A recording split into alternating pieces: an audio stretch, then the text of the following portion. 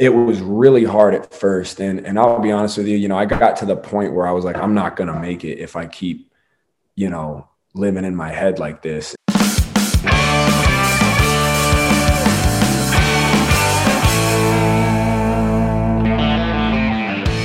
that's the voice of NFL star Christian McCaffrey, and I'm Chris Weidman, and this is Won't Back Down, presented by BioAccelerator. Christian McCaffrey is the running back for the Carolina Panthers. He is one of the most productive players in the NFL. He is one of the best college football players of all time. He comes from an incredible athletic family. And the most important reason that I wanted to have him on the show is that he also deals with the injury bug. And wanted to talk to him about his mindset and how he deals with it internally. And also, he is... if I had to draw a comparison between him and someone in the UFC, I would say he's like a GSP, where he really tries to do everything right when it comes to his body, spends every dollar he possibly can to get the best people around him, to give himself the best shot at making a comeback. And yet he still has issues. Also, just like all the different physical therapy techniques that he enjoys and doesn't enjoy, what he actually thinks works and doesn't work. Very interested to talk to him about that. He gave me a lot of awesome insight. This was all great. That's all coming up in a moment. But before we begin, I want to tell you about Won't Back Down's presenting sponsor, BioAccelerator. BioAccelerator is the world leader in stem cell therapy and regenerative medical research. Through the use of their powerful Goan stem cells, they help patients heal from joint and orthopedic injuries, autoimmune disorders, spine and disc damage, and neurological trauma. I went down to BioAccelerator and I got my treatments. I got everything basically on my whole body injected, every injury I've ever had. I feel so much better. They really did such a great job of treating me first class when I was there, and just an amazing experience. Thanks again to BioAccelerator for sponsoring Won't Back Down. And without further ado, here's my conversation with Christian McCaffrey, which is also available on the Chris Weidman YouTube channel.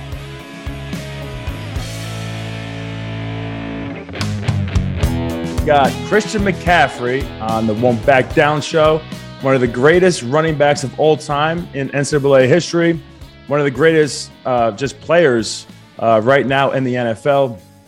Going through, an injury right now, which I could understand, and I know it's super frustrating. First, how you feeling, man? Oh, I feel good, man. I feel good. Appreciate you having me on. Obviously, big fan of yours, so it means a lot for you to have me on. But I appreciate. Yeah, no, I mean, I feel good. It's as you know, the injury process can be a lot. Sometimes more mentally and emotionally than anything. So, yeah, but I'm doing good. I've found kind of a good flow of, putting everything into perspective and looking at the bigger picture, and learned a lot along the way. So I'm in a good spot. From everybody I spoke to, which Dr. Merkel, who knows you real well, who does physical therapy with you, Jack Eichel, and I talked to Chris Camozzi out of Denver. Oh yeah, you know Camozzi, right? Yeah. I guess he was asking your boy Grant. Is that one of your best friends from out there? Yeah. So we're doing homework. I'm all in on you. I got everything. But what everybody kind of says about you is that, well, one, you're a freak, but two, you're maniacal about your body and doing the right thing to keep yourself at high performance, and just doing everything you can to control the things that you can to keep your body in the right spot. And I have some, as a professional athlete.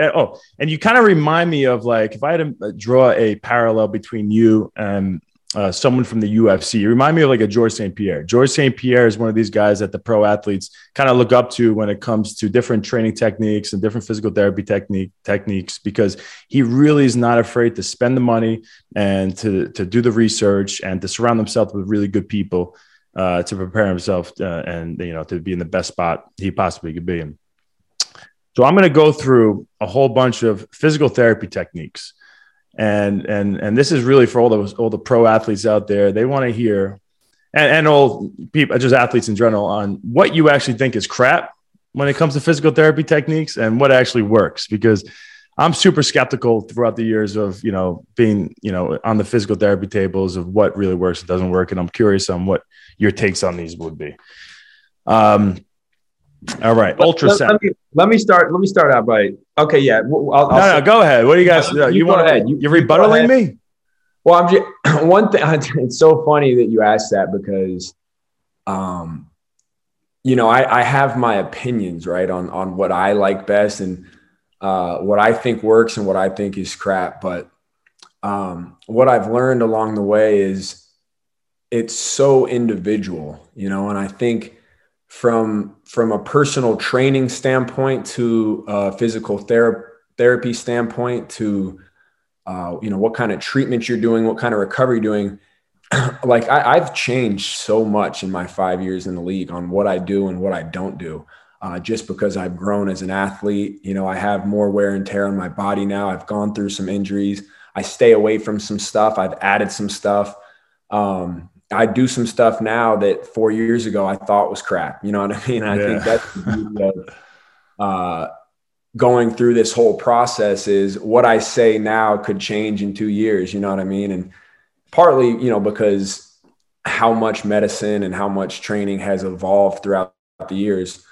I'm always struggling with the balance of, what do you do? Do you do too much now? Do you kind of grind it out now, or do you back off? What's the correct threshold to put yourself in a position to succeed? So, I have my opinions, and I've obviously struggled with some injuries, but, one thing I stopped doing was relating my injuries to any kind of training or treatment I do. Cause, football, I'd say, obviously it goes UFC and then all other sports below that. But when it comes to injuries, they're inevitable, Yeah. And they happen. So the same way I don't always attribute my success to my training, I don't always attribute my injuries or failures to my training and start to try to reinvent the wheel. So I always go, when it comes to training and treatment, I always go off of, how did I feel? Like if I didn't feel good going into a game and I was like, man, I feel slow. I feel, a little bit of, lackadaisical, or then, I'll have to readjust. But I stopped, looking at the result and changing my process. You know what I mean? Because I've had a lot of success doing it the way I do it. And obviously I've been hurt doing it the way I do it, but, like you, I've read up on you obviously too. And being a fan from afar, everyone kind of says the same thing, elite worker, hardest worker in the gym. I heard kind of talked a little bit before, but heard your coach talk about your work ethic and, no one was going to outwork you and you've had to adjust a little bit over the years. Well, it's the same in football. It's the same in other sports. You just continuously adjust and learn and grow. But, that's a long explanation of to the point. It can be very individual. And then I think there's also an aspect of, if you believe something's going to work, it might work. You know what I mean? And good old placebo effect. There you go. And there's guys that train complete opposite of me who have a lot of success in the league, and then, vice versa. So it's such a journey and a battle with, that mindset and that, the confidence side of, am I doing the right thing? That's well said. And now no matter what you say, you're not going to piss anybody off.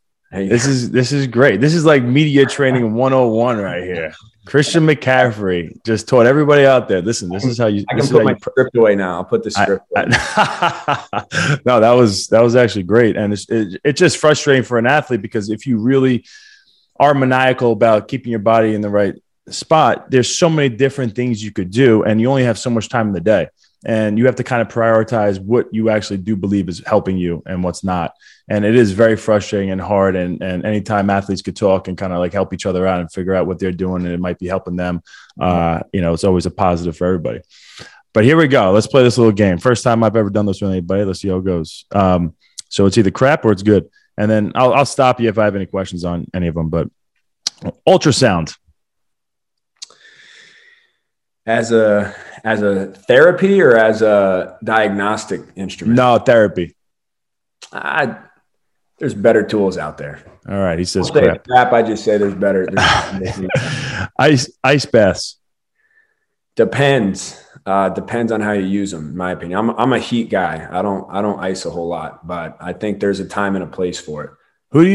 So I've changed over the years with ice bath. Ice bath has always been my favorite thing, but based on some new people that I listened to, some different doctors that I spoke to, I'm with you. I'm a big heat guy as well, but the ice baths, based on when you do it and how you do it, I think has a big part of it. When do you like ice baths? Is there a time or? No, I actually would do it. I like contrast on an off day.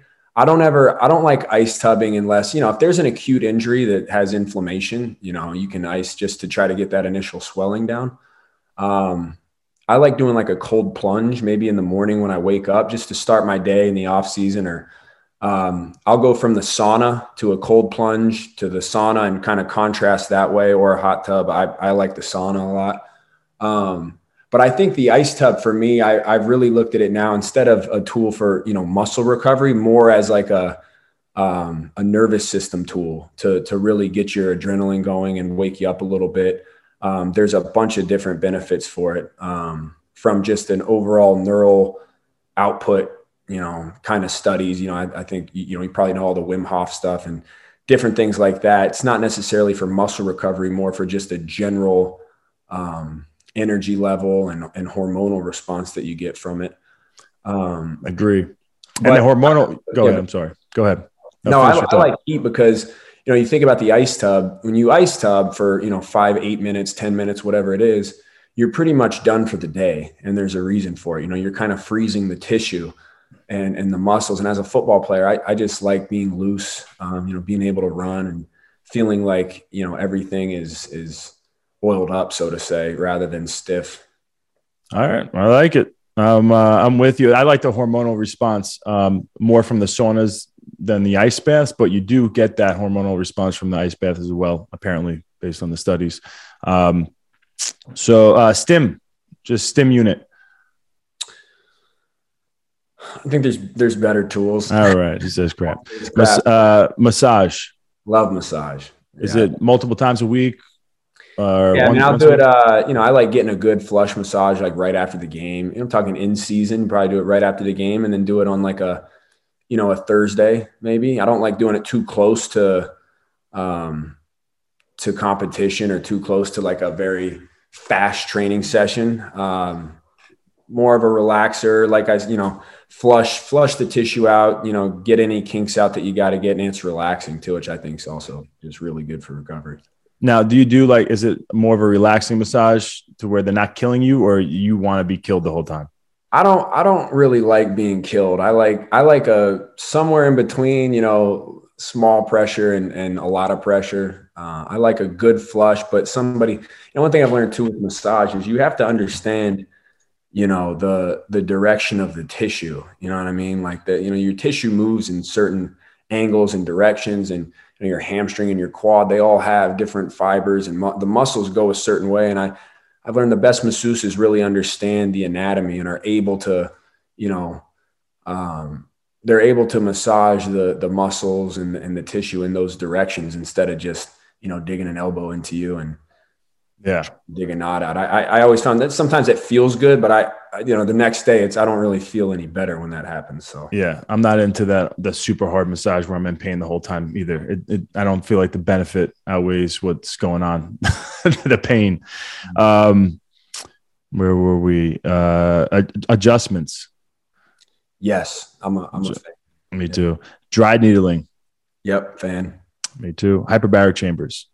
Great. Do you do them at all?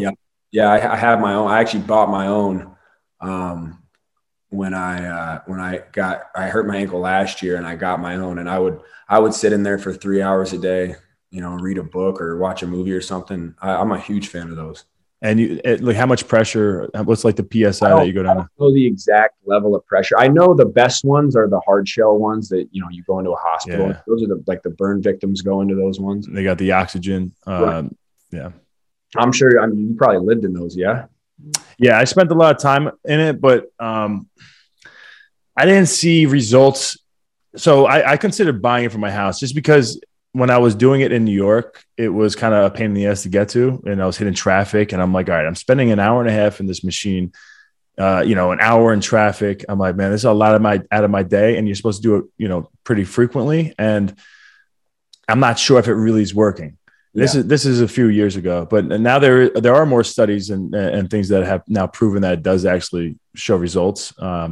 So I do want to get back. I do want to start getting into hyperbaric chambers again. I think you're right, though. I think the pressure matters.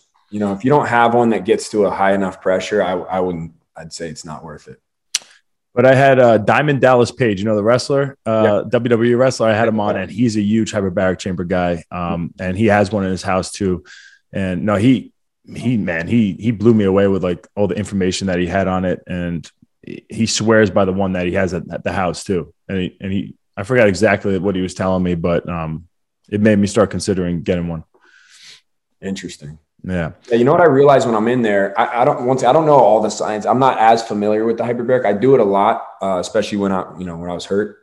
But I would get in there and like 45 minutes in, I would like go to crack my back, and it was really easy to like crack my back. I just felt like everything was easy to move around, almost like lighter in a way. It was just like loosening you up, you feel like? Yeah. Gotcha. All right. Kinesiology tape. I'm going to speed this up. I got too many more. Yeah, depends. I'd say depends. Depends. Stem cells. Fan. Yeah, me too. Shout out to BioAccelerator, sponsor of the show. Down in Colombia, Medellin, Colombia. They're awesome. PRP. Depends on who does it and the machines used. But yes, I'm a huge fan. ART. Yes. Active release therapy. I'm a fan. I love that you know all these too. Cold laser. Yeah, fan. Theragun or any of those hypervolts. I'm a HyperIce guy. Yeah, I love those things. Yeah. Okay. I like those a lot. Yeah, me too. Vibration therapy. You ever done that? No, I never. You know those things that you stand on? It's like the plate that vibrates.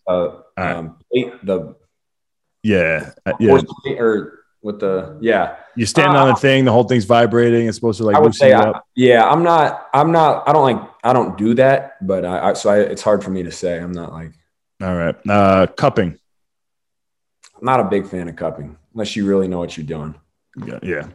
All right. So we talked about all these different physical therapy techniques. I know you take this stuff super serious. And now you're dealing with an injury. Like mentally with this going on, like how have you been handling this, knowing that, you wake up in the morning to the second you go to sleep, you're focused on not getting injured and trying to do everything right. And then you get injured because, it's inevitable. How have you been dealing with it mentally from the beginning of the injury till now? Yeah. So this last 2-year stretch has been really hard for me because, I had never missed a game in my life. And then I went from that to I hurt my ankle week 2. And then the game I came back hurt my shoulder, which pretty much knocked me out for the year. So I only played in 3 games. And then this year, the whole offseason I spent, living in my head about, what I have to do to come back better than ever, prove everyone wrong, all this stuff. Right. And I came back, we start out 3-0, but that third game, we play Houston on a Thursday night game and jacked my hamstring up. So that knocked me out for some time. Come back, playing a few games, and then ankle just got rolled up on bad by like 3 linemen and knocked me out for the year. So the exhausting part is the reoccurring part. You do so much. You're up at early in the morning and your whole day is revolved around getting better, and you have to watch your teammates play. You got to sit there wondering, it's inevitable, right? I'm human. So you start to feel like, can I still do this? Like, am I, why is this happening to me? And questioning yourself. And it was really hard at first. And I'll be honest with you, I got to the point where I was like, I'm not going to make it if I keep, living in my head like this and making this such a big deal. And so I just started truly like trying to live in each moment and just chopping wood and trusting God. And that was it. And I was like, you know what? There's a reason for everything. There's a plan behind this, and I'll win in the end. And that's what I kept telling myself is, really putting everything into perspective and looking at the bigger picture. Cause, you can get into some dark times. I'm sure you know this when you're hurt mentally, it's almost worse than the physical injury. And I think that's the side of just athletics in general that people don't understand. You put your life into, I put my life into this, man, I really do. And whether I do everything right or whether some things are right or some things are wrong, I really do put my life into this. I've had to, push my family aside, pushed all my loved ones aside to focus on my career selfishly and training and treatment and, canceling things so that I can do. And, I love every second of it, but when you do all that and it still doesn't work, it can be really hard. But, like I said, I think mentally now I'm in such a good place where I have a whole new perspective on not just football, but on life, a sense of gratitude where I'm happy to be here, man. I'm happy to be breathing.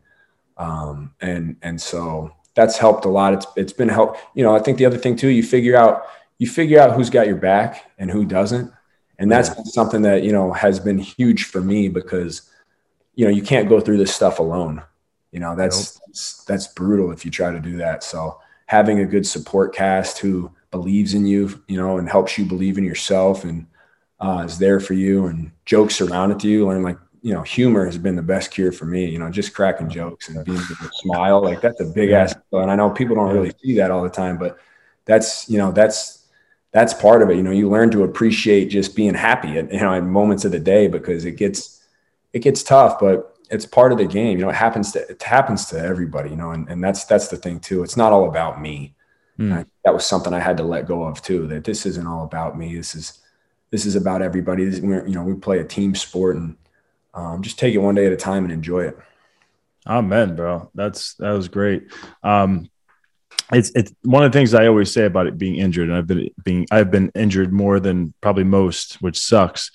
You have a certain potential, and like as athletes, your potential, and you want to be able to show the world and prove that to everybody. And when injuries happen, it's just so deflating. It's like, you gotta be freaking kidding me.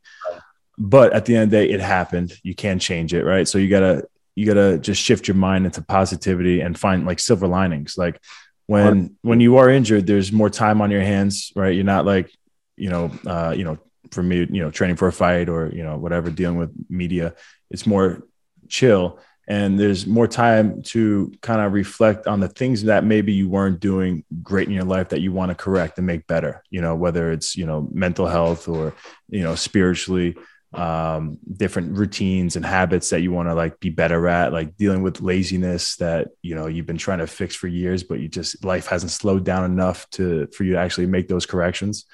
So there's so much opportunity in injury where it does give you a chance to come back better than before. It's true. Like when people say they can come back better than before, you really do have an opportunity to do that if you make the most of it. Right. Do you feel that?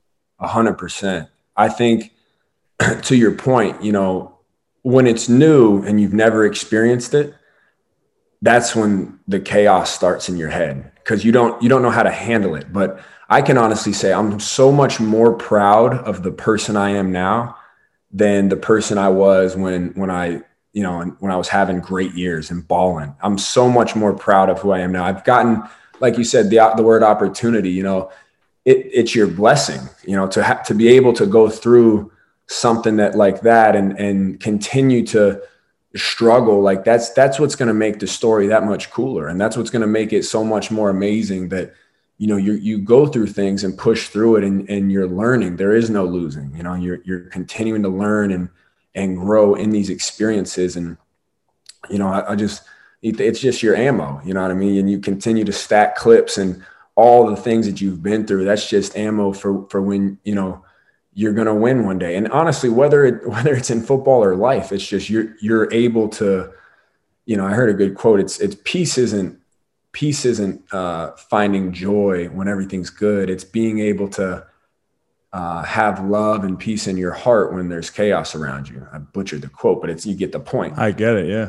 And to me, it's so true. It's you're able now to experience life with a certain edge about you in a peaceful way, though. You know what I mean? And being okay and seeing the bigger picture and understanding that everything you go through is a lesson, you know what I mean? In the grand scheme of life, because, you know, we play a sport, and obviously you guys, your sport is much more, in my opinion, depends. You Depends who you talk to. You guys do it different. That's a different game. And I don't know if I would even call it a game. That's another level. But just the mindset in general, it's in the grand scheme of life. You know, I think football is also about relationships. It's about the guys you meet, you know, I mean, and obviously you're in an individual sport, but you have fight teams, you know, you got sparring partners that you got to go through hell with all the time. And your team matters and your team needs you, you know, whether you're playing or not. And so that's been something for me that's been good is not holding in, you know, all of my knowledge, you know, being able to be there for younger guys and share your knowledge and continue to, you know, be a presence in the locker room. It's not only helped me, but, you know, it's helped some of those other guys too. And it's been really good for me just to stay in the game. But, you know, having confidence in myself has been a big thing too. Like, you know, I'm injuries happen, you know, I'm 25 years old. I still have, you know, not had to have a whole lot of surgeries, which is good. I've only had to have one, and that was an irrelevant one. That was after my rookie year. So, you know, the way I see it, I'm still healthy, young, and ready to roll. You know what I mean? And I think that's important just to know that in my head that, you know, I still have a lot of ball left. I'm in this for the long haul, and I'm in this for the marathon, you know, not the 60-meter sprint. 100%. Basically, you know, staying grateful in struggle, right? Like, right. You should be grateful. Everyone's going to have struggle on, you know, no matter what they're doing in life. And to be able to have the wherewithal to understand that this is just like, you know, a moment in time, and to be grateful of your situation and try to become better from it is an awesome place to be. I'm going to read this to you right now.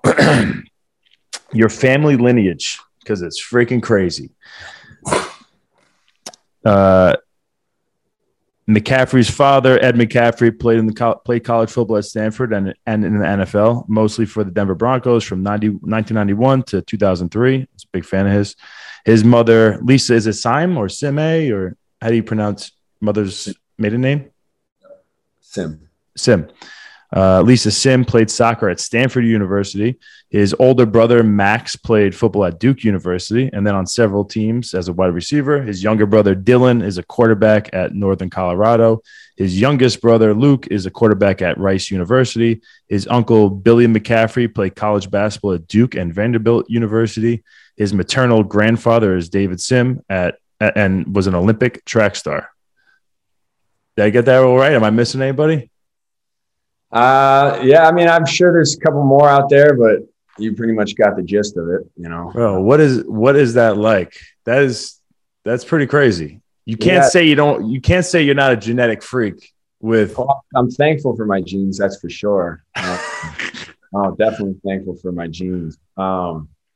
It's a competitive household, I'll tell you that much. You know, 3 brothers and growing up, and obviously my pops playing football and my mom being an athlete. It was always doing something, you know, always finding something to compete in. But yeah, I'm super thankful, you know, all the knowledge that I was able to learn from my dad and from my older brother. And, you know, we used to have a good little 4-on-4 football games, and we'd compete with other guys around the neighborhood. And we pretty much filled the whole entire, you know, we could technically make half of a 7-on-7 team. You know, both my brothers are quarterbacks, but my youngest brother, he could play receiver and running back, do everything. He's a hell of an athlete. And then my older brother played receiver and I played running back. So, you know, we would be training in the off seasons, and we could almost fill the field. So it made it fun growing up, you know, being able to throw with those guys and run routes and learn from my brother and learn from my dad and compete with each other. You know, a lot of the times we were on the same teams too, which was a lot of fun. You know, I got to play with my older brother and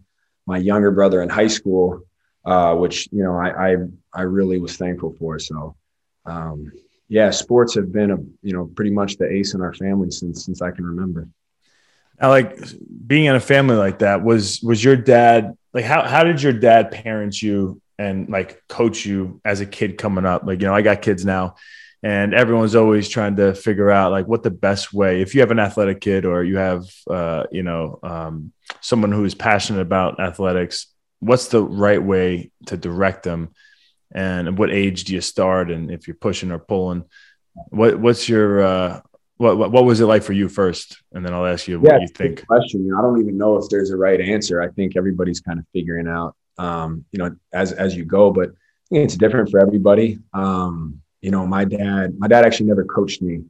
But I think it was important to him and my mom that whatever we did, we just did it 100%. They never made us play sports. I saw my brother play sports and I just wanted to be like him. I saw him in football pads when he was 8 and I was 6, and I was just itching to put the pads on. And, I don't think my parents had a choice. I was going to throw a fit if I wasn't able to play. So I started at 7, and so did my younger brothers, and my older brother, I think, started at 8, but it was really because we wanted to, and I played basketball, I played baseball, I ran track. They were big on doing multiple sports. I think nowadays kids stick to one, and I've never been a fan of that. I think it's important to be a kid and get away from the game and go do other stuff.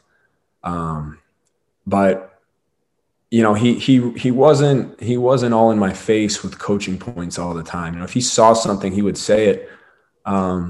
But I think it was more important to him that we just did it the right way, that we were good teammates, that we were humble in victory and humble in defeat, and just understood the importance of, what it means just to be a good teammate, to have a good character, to have a good impact on guys, and, what it means to be a leader, to be a follower, and go through all the different things that you go through in like peewee sports and high school sports, and so he never coached me. He coached my other brothers in different areas and different teams. But I think they did an awesome job of letting us be ourselves, because, there was definitely pressure growing up being his son, and in the Denver area, the McCaffrey name was already a pretty big name. So, you heard the birds talk and you heard the different things, but they never made that a big deal. He never made it about him, which was awesome. He just shared his knowledge and loved us and rooted for us, just like, we were his son, and it felt like that. And so we were very fortunate to have great parents. Awesome. I'm with you on doing multiple sports too. I think it's crazy how everybody's trying to, push kids at an early age to stick to one sport, because then you're going to have positive results with that and you're going to be able to stick with that sport. But like passion only lasts for so long. And as far as an athlete, I think it'll take away some athleticism that you might have if you're not able to do different cross training with other sports. I also think it's a money thing. Every sport wants to make more money from, a kid, and so if you could pull them into lacrosse and that's all they're going to do all year long, you're going to make tons of money. So it makes sense, but I'm not a fan of it either. But you do feel pressure as a parent to do it because everyone else is doing it. And if your kid's not putting the same amount of time as other kids in that one sport, like your kids may not be as good at that time as some of the kids as they're like, 9, 10 years old. So you feel the pressure, but I agree with you. You got to stay strong, keep them in everything. My question is, as far as strength conditioning goes and like habit building, how are your parents with that? Like, are we waking up early and doing strength conditioning together? Are we doing like push-ups and sit-ups before dinner? Was there like how many days a week, was focused just on becoming a better athlete? Yeah, I actually get asked that a lot, and I was always in season, because I played so many sports. I never, up till like, and obviously in high school, I started to lift weights and do all that stuff in high school. I never lifted up until then, up until my freshman year. But I was in football season, and then I went from football season, and oftentimes you'd play on Saturdays, and then basketball started in the winter, and you'd play basketball games on Sundays, and then it'd feed right into basketball season, and I would hoop, and then it goes right into baseball. And then I was doing track meets. So I was never, I was just learning as an athlete to play different sports. And I think that's like you touched on, it's something that's lost nowadays is, guys aren't training athletes anymore. They're training that, specific position or sport. So I never did any specific personal training. If we had a few weeks off, I'd get a workout in with, the guys that my dad used to train with. And some of that stuff. My dad I remember, when we would do that, which was rare because we were always in season, my dad would put us through his old workouts. And I just remember dying because he would do this warm up, like a 45-minute dynamic warm up. And I get made fun of nowadays for going out to practice so early and warming up and doing my whole thing. But I learned it from my dad when I was about 8 years old. We used to, he would put us through the whole thing. And by the end of the warm up, you're thinking you're done with the workout and it hasn't even started. And I remember he used to do this conditioning with us where we would do like 1000s, 880s, 660s, 440s, 220s, full speed 10. And then you'd go back up the ladder. And how old were you at this point? This was just periodically throughout our childhood, and it wasn't often because we were always in season. He wouldn't make us do that if we were in season because, our coaches, all of my coaches when I was little, I had a coach named Dwayne Charrington he was a running back who played for CU. He was my first ever running back coach for the Parker Hawks. And we had a baller team, man. We never lost. Shout out to Grant was on that team, Grant Neal. Yeah, there you go. I met Grant when I was 7, so I've known him forever. And but he was in charge of our conditioning, and our conditioning was ruthless. We had guys throwing up and tapping out and crying, and how it is when you're in little league. Yeah. So he never, if he saw we were doing that, he wasn't going to go put it. He wasn't one of those dads that's going to, more. You got to do more. He wasn't like that. So, but when we did, it was just periodically throughout our childhood when we had like, a couple weeks off and needed to do something. But, that's really how it started. When did you start getting like habitual with, some of the routines that you do now as far as like physical therapy or like whatever strength? What are the like some of the routines and habits that you've built over the years? It's a good question. I think it's like I said, earlier, it's changed so much. I think I started to understand the importance of it in high school, just because my dad was like that. Like I said, I'm so fortunate that I got to learn from him, but he was, he had a very strict training regimen for, he would eat the same thing every day, and do all this different crazy stuff. And he was kind of the first one to, he wore kicker pads so he could be lighter, and he would cut holes in his cleats so he could just be a little bit lighter, and all these little tricks of the trade just to be faster, and just to get, at the end of the day, all this stuff we're talking about, you're fighting for the 0.1% difference. It's not going to win you the game. It's not going to win you a fight, but you're fighting for minuscule differences that are going to help you have that little advantage over the opponent. You know what I mean? And because everybody at this level is good. Everybody's fast. Everybody's strong. You're fighting for that one thing that's going to make the play at the end of the game. And I guess that was preached really my whole life. I tell this story a lot, but my parents would take our phones at night. I got a phone. We get whatever, you get a phone in high school, whatever. They take the phone at night, and because they wanted us to sleep. They saw the importance of sleep, and God knows what we'd have been doing in high school and stuff. Of course. So they took the phones, and I was so blessed. My mom would have great meals, and kind of understood what it meant to eat healthy. They weren't freaks about it. We still were kids and, ate whatever at points. And if we were hungry, you go down the street to Chick-fil-A, whatever, and grab a bite. Chick-fil-A is not bad for you though, right? Yeah, it's good for the soul. It's better. Yeah.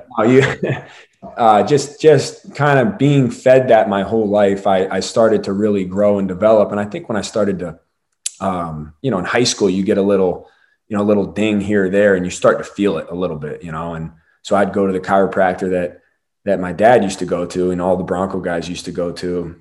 He's since passed, Nelson Vitanzi, rest in peace. But we'd go over to his clinic, once or twice a week over in Aurora, Colorado. And I remember I started bringing my teammates, and then my teammates would start to go, and they would love getting adjusted, twice a week. I didn't even know what it meant back then. You know what I mean? Just getting your neck cracked just felt good. So yeah, we would go over there, and,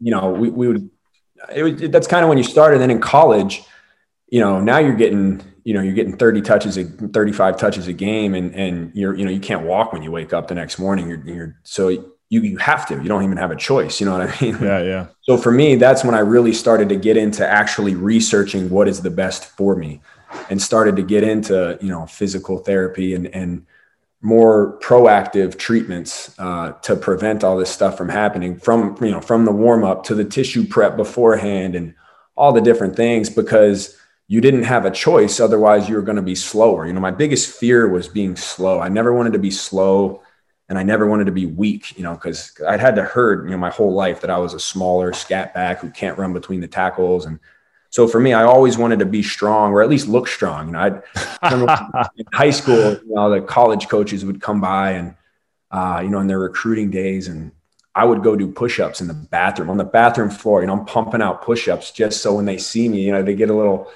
look. You're not judged as a smaller back. And on visits, and my dad would make me put napkins in my shoes. I remember we went to University of Washington, and he gave me this really thick pair of jeans, so I would weigh in heavier.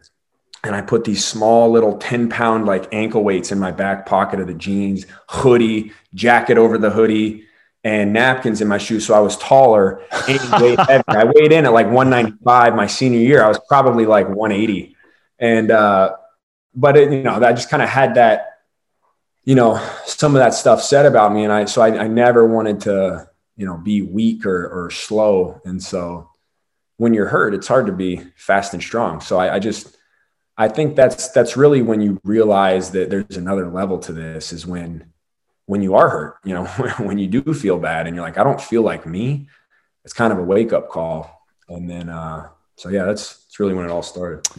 I think the gist of the parenting you got, which I think is great, was you saw what he did for himself, like how he took care of himself. And over time, when, you started realizing how important it is to be healthy and eating healthy and whatever, just some of the physical therapy stuff, you started kind of taking the stuff that you've seen him do as far as the way he would be maniacal about the process. Right. And then you fed it into yourself. It just started becoming who you are.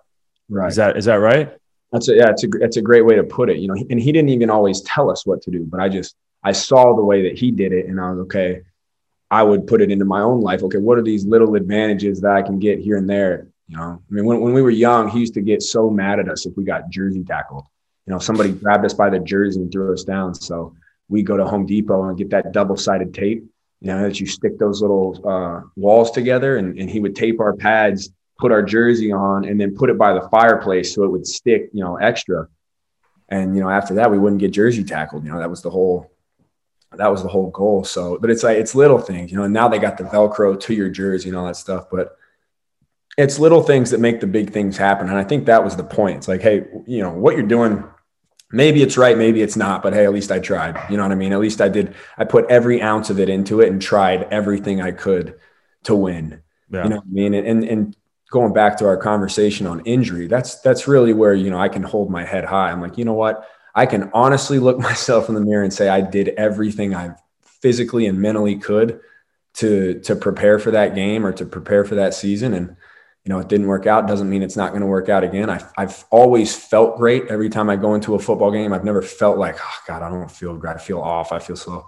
So, it's just, you're always on a mission, just, the mission changes sometimes. Yeah. And that's all you could do, right? Like, it's like for me going into a fight, you want to make sure you do everything you possibly can control, do everything that you think you're supposed to be doing. And if you go out there and you lose, all right, you lost to a better guy that night and it wasn't meant to be, and you could live with it. But if you don't prepare properly and you don't do the things you're supposed to be doing, and you go out there and lose, there's tons of, reasons why you're going to beat yourself up, and it's going to be hard to live with that, and you can have tons of regrets. So yeah, it goes the same way with injuries, and it seems like you got that down pretty good. Yeah. I mean, like I said, who's to say I'm not going to, you never know. That's, you never know. You just, like you said, you just keep putting one foot in front of the other, working as hard as you possibly can. And then, when it comes to Sundays, just go out, man, and let loose. Don't think like I've never believed in you can't play this sport and think at the same time. You know what I mean? It's got to be, you're all in or you're not. There's no in between. There's no half-assing it. It's your full speed green light or you can't play. And, I've always believed that playing hard is important. You got to play hard. You know what I mean? And sometimes when you play hard, you get hurt. It's just the way it goes. How was your family with, and your dad and your mom with school? Because obviously you went to Stanford, Ivy League, unbelievable school, and your other brother, right? Not necessarily Ivy League. Is it not considered Ivy League? Not considered Ivy League. All right. Well, super smart kids go to Stanford. Were they on top of you about, school and when you were in high school and junior high? Was that something that was made as a serious priority? Yeah. That was priority number one. Our whole life growing up was school. And honestly, if it taught us anything, it was just discipline, and that nothing's guaranteed. I never knew I was going to the NFL until, probably my end of my second year in college. I knew that I was going to be on a team, but I didn't know how long. I didn't know if I was going to make money or be good. You don't really know those things. I always believed in myself, but I was naive almost to a point where I didn't, I always knew I was going to play well, but I never really thought about the future, and so they always harped on, it's really important to have a good education. So if something doesn't work out, you can at least, fall back on that. And, it was important to me. I wasn't always the best student. I didn't get into Stanford because of my grades. I can tell you that. But your grades had to be decent to get into Stanford, no? They were about, as if this is the line, they were here good enough to get into Stanford. All right. They made me take, I had to take the ACT 3 times because the first 2 ones weren't up to par. And I remember my senior year, I was all fired up for my senior year, and they wanted me to take 7 total classes. I was in 2 APs my senior year, 2 AP courses. I'm like, this is going to be a terrible senior year. But I got it done, you know what I mean? And I think it's cool that a school like that can be that hard on their students and hold that kind of standard and also succeed in football. At the time I committed, I think there was the year where they had Shane Scove and Trent Murphy and all those guys. And I think they were the number 3 team in the nation, and they were the number 1 school in the nation. And so it was really an easy selling point. You kind of get the best of both worlds. And, the other thing is I wanted to run in a pro style offense. I wanted to be able to run power and run wide zone, run inside zone, and not have to worry about being called a scat back. I kind of wanted to check that box for NFL teams. You don't like scat back. You don't like the name. You don't like that. I've learned to love it. I've had a lot of catches because of it. Yeah, you have. I think you broke some records with that. It's been a blessing for me, but I just wanted to prove that I could do more because I've always been a running back. I like getting the handoff and going, and being able to run routes and catch the ball is obviously a huge plus, and it's been my best friend. But I think being able to run the ball is something that I love to do. It's like when a running quarterback is called a running quarterback. No one wants to be called a run. You want to be a quarterback who can run. Absolutely. But I wanted to play in the NFL, play running back in the NFL, and be a 3-down back. And I knew that I had to do that if I wanted to go. What when you were at Stanford, and you correct me if I'm wrong, but freshman year you did okay, right? But was it sophomore year was really your breakout year? Yeah, sophomore year was the year I was up for that. Yeah, my bad. Yeah, that's a pretty damn good year. What do you feel like? What was the difference between your freshman year and your sophomore year that really catapulted you to a completely different player? It was my first time in the off season being able to really train. I had never trained for a football season in my life up until then. I played 3 sports all through my senior year in high school. And so, that's crazy. I didn't realize you did it all through high school. Like in the high school, you were playing all 3 sports. Yeah. Wow. I ran track my senior year. And, so I got to, be in a college strength program and work with a coach and lift weights and, do all the conditioning and speed work. And so I grew a little bit and I played more. I got a lot more playing time, which was a big help. And, everything almost came together. We actually lost our first game that year. My first game as a starter, we lost to Northwestern. And I didn't know how the year was going to go. And I remember, I was so lucky to have so many good teammates, but our quarterback, Kevin Hogan, I'll never forget. He pulled me aside when we landed and he was like, we're going to need you. We're going to need you this year. Keep your head up. And I remember he just said a lot of encouraging things to me that I'll never forget. And to me, it was special that someone like that, who had been a 3-year starter, who had won a Rose Bowl, came up to me and said that. And then from there, we didn't lose. We ended up losing one more game, but we won the Rose Bowl that year and won the Pac-12 championship. And, I think football is such a team game. And, while a lot of the individual success gets talked about, it really is a team game. You need 11 guys to do their job in order to have that individual success. And you share that, those touchdowns are shared. You can't score without a hole. You can't catch the ball without a QB throwing it to you. QB can't throw it to you without good pro. So I love that year's team was one of the most special teams that I've ever played with. We had so many great vets, guys. We had talented team. A bunch of guys are in the league now and having success in the league too. But we played together. We played for each other. We had fun. And when all that happens and, you're getting the ball a bunch and your O-line's great and all that stuff, it just becomes a fun game. I love it. What, so you end up, crushing it, obviously, in college. You become one of the greatest running backs of all time. You break the all-purpose yard record that Barry Sanders held, and Barry Sanders' son happened to be on your team, which is kind of crazy little interesting point. Was it what did he say with that? Was that a little weird or? It was cool. I actually never to this day met him. I never met Barry, but no, it was cool. I mean, I used to have posters of him on my wall and stuff. And so that was he was a beast. That was a cool accomplishment. I don't think I appreciated it enough when I was there. But it definitely was a cool accomplishment.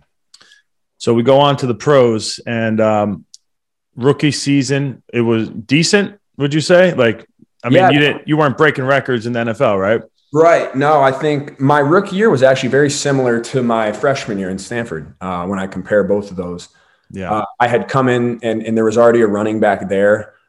Same as my rookie year, they kind of had a lot of older running backs who had played. And I think they used that year kind of to develop me and get me going. So my rookie year in the league, Jonathan Stewart he's Panthers all-time leading rusher and a hell of a player. And so I got an opportunity to learn from him for a year, and really, really see what he did. And I was used, and I think I had, I don't know how many touchdowns I had, but I had a good year. I wouldn't say it was a great year. It was good. It was a decent, I was a player on the team, but I don't think I was, and realistically, like I said, the jumps that I made from my freshman year to my sophomore year were incredible physically. And I think, I was young. I was 20 years old, you know what I mean? I got drafted at 20, and I've always been a younger guy for my grade. But, I remember asking Coach Rivera. I know that because you got the same birthday as my son, by the way. When I was looking I'm like, look at that. Good. I hope my son grows up to be like Christian McCaffrey. Let's go. Gemini. You don't want that. No, but, I remember I asked Coach Rivera after the season, I knew Stu was leaving, and I was like, what do I got to do to be the starter? I want to start for this football team. I want to be the guy. And he said, we want you to increase your leg strength and break more arm tackles. And I was so appreciative that he told me. I was like, perfect, done. Like, I'm ready to go to work. And so all off season, I worked on my strength, my power, my explosion, and I got a little bit bigger, a little stronger, and definitely faster. And then our OC got fired. I've had so much carryover since I've been in the league. The amount of change is ridiculous. But our OC got fired, and Norv Turner, who had coached LT, Emmitt Smith, some of the guys that I've seen every single one of their highlights. So I was fired up, and I was just excited to learn from him. And from the jump, I felt like he was hard on me from the jump, in the best way though. And but I could tell he believed in me, and that meant a lot. You know what I mean? He believed in the way I ran routes, and the fact that I could catch the ball and run between the tackles. And it's something that's rare, to have a coach believe in you when really, not a lot of other people did, even regardless of what you've accomplished. So I'm extremely thankful for him. Really changed my career in a lot of different ways. And got to work with him for the next 2 years and just continue to grow and get better. So he was perfect for what you're good at, right? Being able to catch the ball. Because you said he coached LaDainian Tomlinson? Yeah, he coached LT. He coached Emmitt Smith. He coached Sproles. And he's won games. So, I knew he had seen the best, and I was excited to kind of prove to him, or at least, try to show him and pick his brain on, I want to be like that. I want to be like those guys that you've coached. What do I got to do? And learning from him was great. Awesome. As far as strength training, you said, you got bigger, stronger and everything. What were you doing strength wise that you feel like gave you that jump? Was it just more time, or it was actual different techniques? Naturally, you get older, you grow, you get stronger as you get older. Absolutely. And then it starts going the other way, by the way. Not that I'm there yet, but like at some point. No, just kidding. I did a lot of different things. I did a lot of different Olympic lifts, really worked on that initial burst. I started working with a track coach who, was fine tuning all the different angles of where to, foot placement, of power, of, becoming an athlete who plays football. And I think that was the biggest thing for me that I learned throughout all the people that I've worked with is you have to maintain a level of athleticism. You can't be stiff, so I was doing stuff in the pool, the rock wall, doing different gymnastics exercises.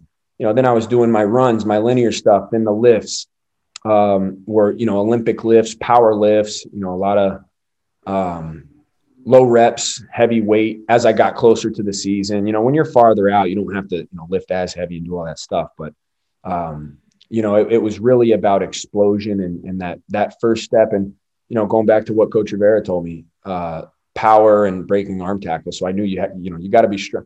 I don't care what anybody says. You got to be strong to play running back in this league. You just have to. You got to have a good base. You got to have, some sort of explosion to you in order to do that stuff. Were you always going back home to Denver during off season to do the strength and conditioning? Yeah. Yep. I was in Denver, which was awesome for the altitude. And I'd bounced around every once in a while, but mostly Denver. Gotcha. What strength and conditioning stuff how many days, let me ask you this. How many days a week do you do strength and conditioning in the off season versus in season? It depends. I think this year I'll change, as you get older, it's not that you do less, but you just have to taper a little bit in certain areas and just be more cognitive of where you're at. And it also, we have a long off season. Our off season, obviously we're not making the playoffs. So it starts really, now like January 10th or I think. So, you don't start camp till July July 25th. So you got a long chunk of time and you don't want to burn out and you don't want to peak before you're supposed to. And so the struggle is how much do you do now? Because I struggle just not doing anything. I've always feel like I have to do something, you know what I mean? Whether it's, get on the, verse, I don't know, anything, right? Like I try to do something. But now it's figuring out what can I do to keep my nervous system firing, maintain that quick twitch and not mess up my joints. And so later in the year, as I'm training for camp, I'll go Monday, Wednesday, Friday. And that Monday is really the day of, you're really, you're a Formula One car, you're going, it's fast, explosive, maximum rest, but every single rep is massive neural output. And the Wednesday is change of direction, and the lift kind of matches the run, if that makes sense. The Wednesday is more change of direction, football stuff, but you're still excelling, but it's more lateral accelerations, running back drills. And then same thing, the lift will match the run. And then Friday is, you're gassed by Friday. So, you're not going to be breaking any 60-meter records on Friday. So it's more of, you treat it like a conditioning kind of fun day, go out there, run routes with the boys, kind of some meathead stuff in the gym, shoot hoops, whatever it might be, you know what I mean? But just do something just to finish the week off strong. It also depends on, your energy levels. If I'm shot or I'm gassed, we'll do less. And if I'm ready to roll, we'll push it to as far as, until we're ready to roll. So. And is Tuesday, Thursday, is that completely days off doing nothing, or what do you? No, so Tuesday, Thursday is that's the days where I do more primal movements, gymnastic stuff, sauna, Eldoa, different drills in the pool, active recovery, I'd call it. Let's talk about the Eldoa, because I know you're pretty fanatical about this, right? Can you explain this? I've done it a little bit, but I don't. I've done it literally like before some workouts, just some of the stretches to lengthen the spine. But I hear you take this thing to a whole nother level. You explain that to everybody who doesn't know, and then kind of teach me too.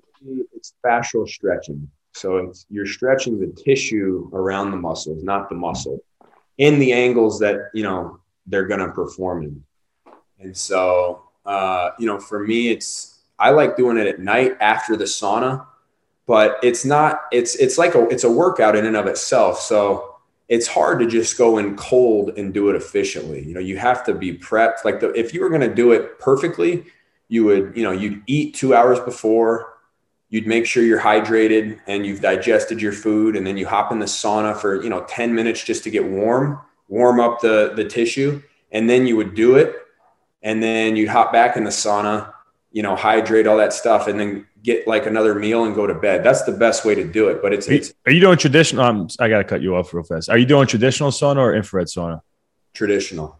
As hot as possible? Hot as it can be. Yeah. Yeah. How hot can you get yours up to? I rigged mine to get to like 215. We'll text back and forth. I just apparently used my sauna too much and overdid it, and it like burned out the wires. And really? So I'm having them send me something, to fix it now, but I got to figure out the best thing to do with that, to rig it, because mine it's just not getting as high as I want it to get. Yeah. That's frustrating. Yeah. It's annoying. But wait, I'm sorry. Go back to the Abdullah stuff. Yeah. So it's really it's hard to explain without, a guy. So what I've learned about it is you need a professional who really knows what he's doing. So I work with a guy in New York, Ben Velasquez, who, I've worked with Ben before in New York City. Yeah. Yeah. So he guides me through it, over a FaceTime call. But I also learned, it's if you're stiff and you're locked up, it's really hard to do the movement. So I think it's important you get treatment and you're adjusted and you're ready, and then do it. It's very specific. And it's easy to mess up if you're doing it on your own, because there's so many cues that you have to go through in order to do it correctly. It's frustrating too. It's really hard. So it can be really frustrating. But I approach it like, okay, this is a workout. This isn't just, let me go stretch. Like, it's going to be its own deal. So how much time does it take, like a typical session? I do 30 minutes. I don't go more than that. 30 minutes. I get gassed if I go more than that. So you're not doing this like pregame or anything like that? I don't do it pregame. I do it to finish the night. So after everything, I like having a little bit of stiffness, in the joints, come in the tissue on a performance day, and then unload it. It's all about, you load and then you unload, right? You load the body with training and lifting and doing all that stuff, and then at the end of the day you unload. So you take all that stiffness from the tissue and the muscles and the joints, and then you unload it to create more space, create more flow. Are you doing this like 5 days a week or no? I'll probably do it in the off season. I'll do it more in these next 2 months. I'll do it 4 or 5 times a week, just because I'm going to be doing less of the training. But in season, I do it probably three times a week. All right. Are you a morning routine guy? Yeah. Or more night owl? I'm a morning guy. Morning guy. What morning routines you got? You know what, man? I've learned for me, the best thing that's helped me over the years is I like to feed the brain in the morning, and whether it's listening to a podcast or, listening to some sort of motivational speech or read a book. And I love coffee. I look forward to coffee every morning. Oh, well, me too. I'm a big coffee guy. Freshly grinded those beans every morning. French press. I'm a French. I don't like French press. You got your own grinder? Yeah. Oh yeah. I grind the beans. Oh, that's sick. You don't have your own grinder, bro?